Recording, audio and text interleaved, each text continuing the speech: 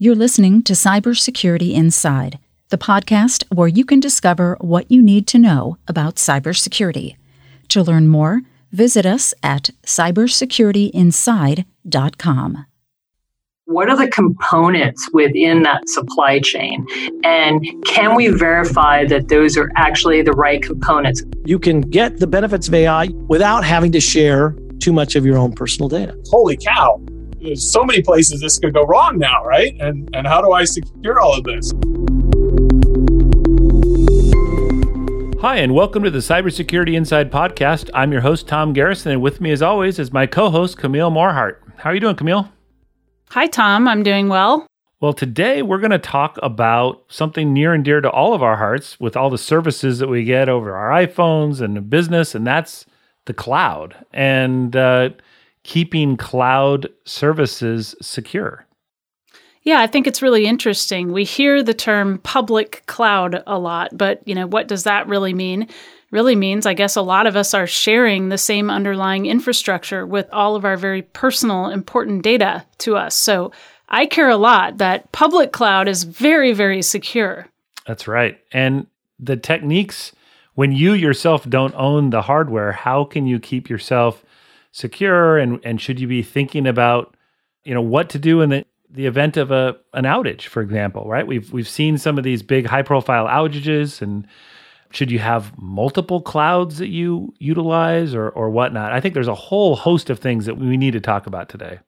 Yeah, I'd love to hear from an expert on public cloud security. Yeah, well, we've got a good one, so let's get started.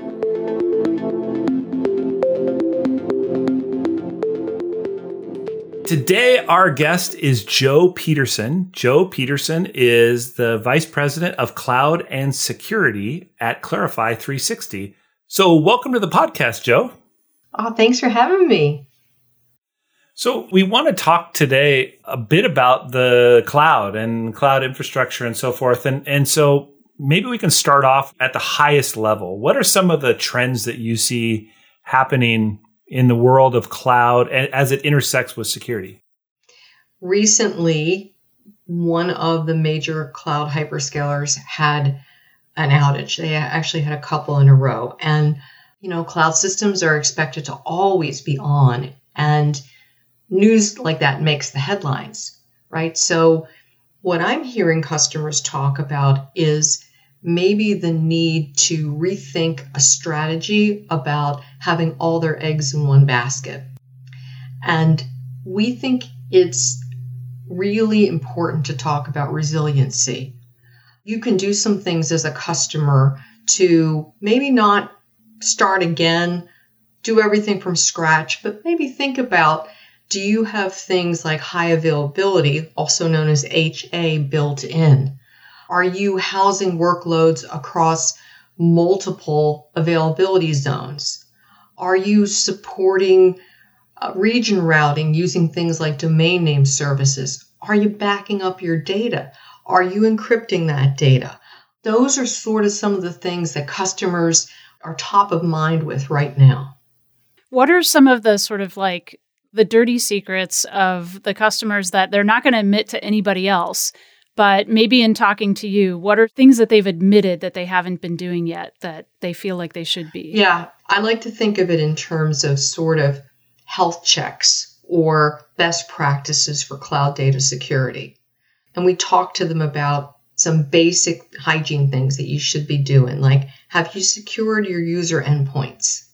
That translates into all endpoints. You might have the users squared away, but maybe you don't have your VM squared away. Maybe you don't have your server squared away. So that's something to think about. Have you implemented encryption? Are you controlling user access? It surprises me, but it shouldn't surprise me. The vast majority of cloud breaches happen with unsecured assets. And they happen because somebody made a mistake somewhere. And that's usually internally. Let's think about things like the shared responsibility model, because the shared responsibility model is different for each cloud provider, and it's different for each product within that cloud provider. So are you and your team sure about what your responsibility is as it relates to that cloud provider and that particular product. And it gets even crazier when you're dealing with multiple clouds. It's a lot for anybody to sort of remember. We tell them, hey, look at your cloud usage policies. And I know it seems super simple, but practice good password hygiene. Who's got the passwords to this stuff, right? So those are some of the things we talk to them about. Yeah, it seems kind of crazy that we're in 2022 now and we're talking about, do you have good password hygiene? I know. The area that I'd like to try to poke on for a second is this notion of, recently, it's not just Amazon, but Amazon's been in the news, some pretty high profile outages, other CSPs, the same. And you mentioned about the idea of having sort of multi-cloud and the ability to, if one goes down, that you as a company who's relying on that backend infrastructure, you could fail over to another provider. First of all, how prevalent is that? That's a standard computer, server thing that's been in the industry forever. But at the cloud level, obviously, there's a whole different level of complexity. So is this a concept or does it exist today? And how do you see it sort of progressing over time? It's not an idea of sharing that workload across multiple providers, because that really is not happening so much. What we see more is we see hybrid environments. So we'll see an on-prem instance of a particular workload and then some portion of that workload in a cloud, right?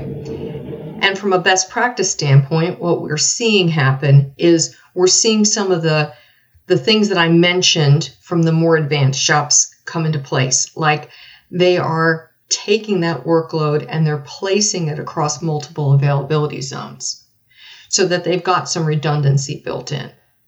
Right, so they're doing everything to sort of ensure that workload's protected along its journey as much as possible. Are you saying that somebody would take a single kind of a thing like, payroll, whatever you want to pick, and you would have the ability to do it on-prem and you would also have the ability to do it in a CSP, for example? Well, some portions of that application might be housed on-prem.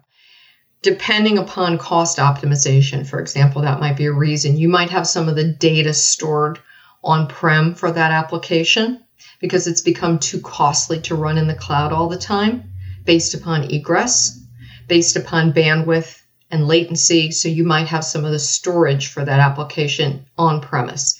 And you might be doing some of the compute for the workloads, for the newer portion of the workloads in the cloud, right? And you might be transversing back and forth. So that would be an example of perhaps somebody utilizing an on-premise portion of that same application versus a cloud portion of the application. You also mentioned availability zones. I presume, for example, a given workload or piece of a workload that's at a cloud service provider. Are you saying best practice is to say at that cloud service provider, it's not just enough to have several instances in one availability zone. They require that workload now to be across multiple geographies, multiple availability zones, so that if one of them goes down, the other guys are still up and running. Is that what you're referring to? That's it. That's exactly right. So you might have it, you might have it in hyperscaler location in California as your West Coast presence, but say we have an earthquake out here, you might decide to have a presence on the East Coast as well. And you do that via application load balancers. So you load balance the application in the different availability zones. Is that the definition of an availability zone? It's a geographical thing, or are there other definitions? Yeah, that's primarily the the definition. An availability zone would be the idea of geographically balanced infrastructure. It seems that the notion of availability zones was what you just described before, which is like natural disaster stuff. There's a big fire, there's an earthquake, there's a whatever. But what we're talking about now in the press is somebody didn't secure an endpoint or something happened, right? And so the idea that one particular set of servers goes offline, I just wonder if the sort of definition of availability zones needs to change so that it's not geographically dispersed, so you're going to fail out of California and you got to jump over to your East Coast presence.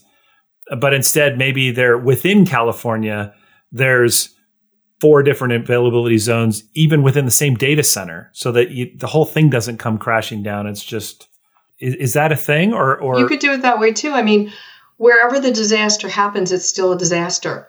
So if you're running in a different availability zone, you're theoretically dealing with a whole nother stack of infrastructure. So it doesn't matter. Yeah. In terms of best practices, is this something that's pretty broadly known today? Like, is this basics? Somebody who's going to Amazon today and they say, I need to host some back-end workloads, whatnot. Is it very common for them to say, and Amazon, I want you to have this in 4 different availability zones just in case something goes down? Is that best practice today? So I'm going to tell you what I see and then what's reality, right? All of the hyperscalers do a really great job of helping to inform and educate potential clients. So every one of them has how-to guides, right? But at the end of the day, it's you building your infrastructure. So what I see happen in shops that don't have a lot of help is they'll go to a managed service provider, a CSP first, to get that sort of architectural best practice from that company, and they'll learn as they go. It's training wheels. And it's a good idea. If you don't have a team that's ramped up, if you have a team that's ramping up, if you need somebody to sort of help you along and hold your hand, you're not sure of the security checks to put in place, for example, it's a really great way to start as you're building out your cloud environment. Have you seen any other kind of adaptation to it seems to be increasing number of cybersecurity style attacks versus, say, natural disaster? I mean, have you seen any other kinds of changes or, structural changes or definitional changes because of that? Well, cloud is a teenager, right? And it's growing up. And there's things that are happening as it grows up and matures, right? The world around it's changing and its world is changing. So there's this sort of dual effect. So we're telling customers that you may want to take a look at things like cloud configuration, automation, and consistent enforcement. Do you have those things in place? If you look back 10 years and you look at now, we are using way more SaaS applications. So what's your policy around connecting to other SaaS applications? And how are your users connecting to that cloud environment? Because everybody works from home now. Everybody's remote. If you look back at VPN, it was the 80-20 rule. 80% of the workforce was in the office and 20% was remote. Now that's reversed. So does a technology like VPN for how we connect to all of our mission critical applications still hold? Maybe, maybe not. Maybe it's time to do an identity based. VPNs look at the device. They don't look at the user. So that there's no identity parameters about who's coming in to that environment. So maybe we should rethink who we're letting in the door, right? Because these are the company's crown jewels. So things are changing. Companies are embracing multi-cloud. Visibility is a big deal. How do you see what you have? Those are some of the things that we're seeing change sort of ubiquitously in its security and its network and it's the cloud itself. For our listeners that may be thinking about moving some workloads off into the cloud, what sort of questions would you recommend them ask their potential cloud service provider partner, right? In their selection criteria? What are some of the things that may uncover either a CSP's strength in areas of security and manageability, or maybe uncover some weaknesses that you would be like, aha, this is a red flag for me? So before you accept a date to the prom, make sure of the dress you're going to be wearing. And what do I mean by that? Know what your inventory is first. You'd be amazed at how many customers, when I was a young engineer, they used to tell us to keep it simple, right? How many customers don't have a baseline inventory of what they have? So if you're not sure what you have and you're not sure how many applications you want to move to the cloud, get that squared away first. And I tell you that because that will help you decide who you're going to pick as a partner to go to the dance with. And then you can start to look at things like, look, have I selected a cloud I want to go to? Well, if I've selected a cloud, I want to look for competencies around that particular cloud. And there are some really solid, competent partners that have specialization in each of the clouds. Now, there aren't that many that do all the clouds. So that's really something to ascertain. Start to look at their engineering bench. How deep is it? How long have they been doing cloud journey work? Are they competent in the different areas of cloud journey work? Meaning, can they do an application rationalization? Because if they can't do an app rash, chances are they're not going to be able to do a really good job of managing your environment. They're not mutually exclusive, but there's some things to look for, right? So I look at some of that, how long they've been around, how deep is their bench, how much experience do they have, how long have they been doing this, which cloud are they most competent in? What kinds of things are still strikingly different among cloud vendors? I mean, of course, I'm kind of going toward privacy and wondering if there's sort of a comprehensive approach there, but maybe there's something else you could help us understand. You're spot on. I don't think, if you look at their competencies, every one of the hyperscalers do great work. And every one of them have really built out their practices and they're just solid. So it's not going to be a matter sometimes of which cloud can do the best compute for me, which cloud can do the best storage for me. Those are table stakes. It becomes who's got the easiest to follow security for me and who can help me, particularly if I'm a multinational, meet some of the different country regulations that I have to encounter. And they're all different. And it's becoming more of a thing. So you really need someone that can sort of guide you along. Hey, in Germany, for example, the data can't leave. So how do I handle that? You know, in Spain, it's got a different set of rules. In the UK, I've got some different rules to follow. So who can guide me along there? Well, so let me ask you one of the other big buzz terms that is thrown around all the time, and that's AI and machine learning. And what is your take in terms of how do you see AI and ML affecting the use of the cloud? I kind of was looking this up, and I was surprised by the numbers that I saw. Current estimates expect today's $2.5 billion ML market, cloud ML market, to reach $13 billion by 2025. It's a pretty big increase, right? And Deloitte put out a 2020 study of AI, and it revealed that 83% of organizations expect AI to be critical to their business success in the next 2 years. So cloud drives measurable benefits for AI programs. It helps you improve efficiency, decision-making, competitive advantage. I think they sort of go hand in hand. So I think we're just going to be seeing more AI and cloud together, like peanut butter and jelly. No, that's interesting. So you think, or these analysts believe that the AI workload itself will be scaled in the cloud?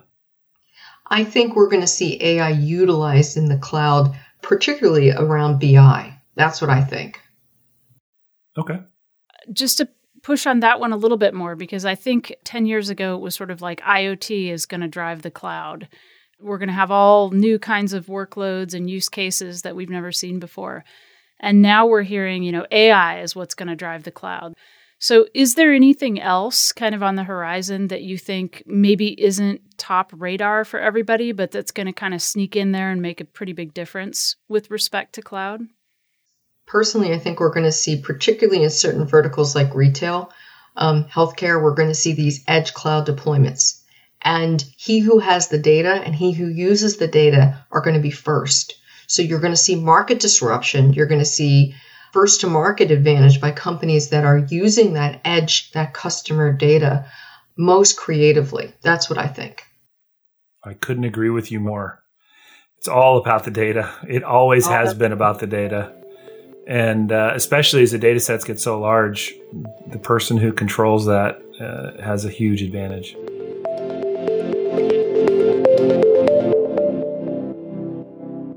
before we let you go, we do have one more segment that we love to do, fun facts. So, Joe, we let you go first. What is your fun fact for the day? Oh, okay. So I knew that I wanted to be an engineer at age 4 when I retrofitted my Easy Bake oven with a bigger light bulb so it would cook faster. So it got me thinking about 3 modern world inventions that were invented by women that most folks can't or don't want to live without.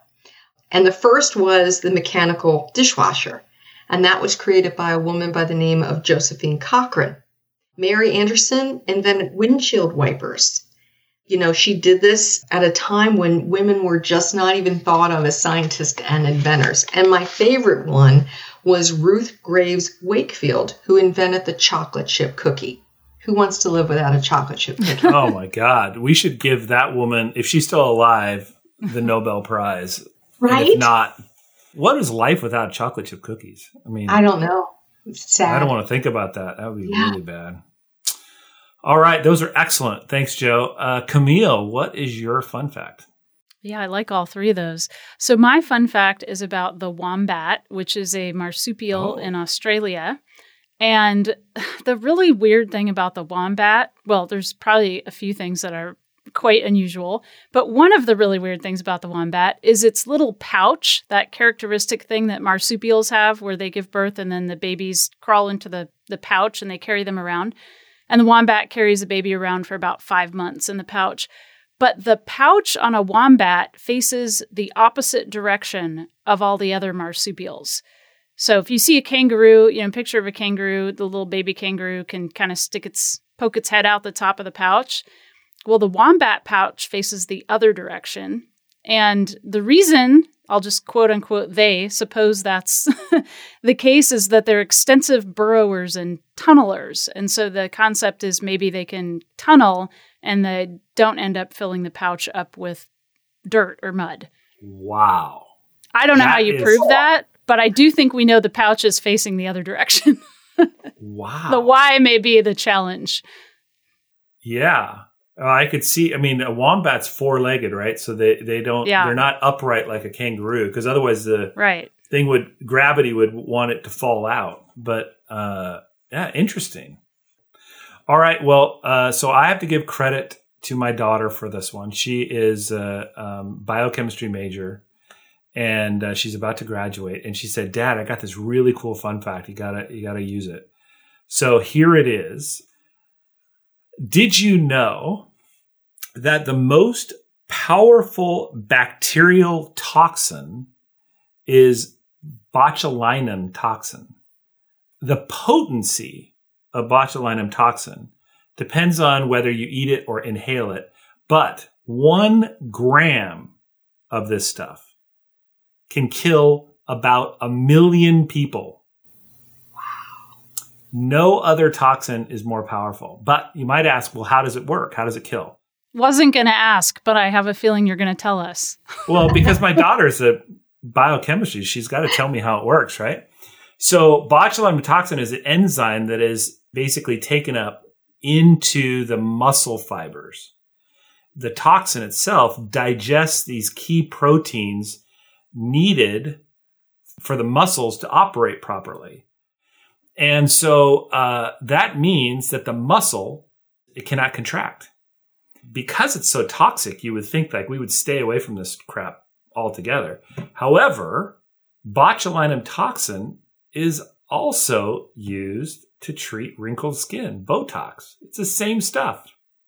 In that therapy, doctors inject a small amount of this botulinum toxin into the muscles under the skin. And as we just found out, that means that the muscles can't contract anymore. And they in effect become paralyzed and the wrinkles subside. That is cool. I did know about the Botox situation there. So not that I've had any. No. Yeah.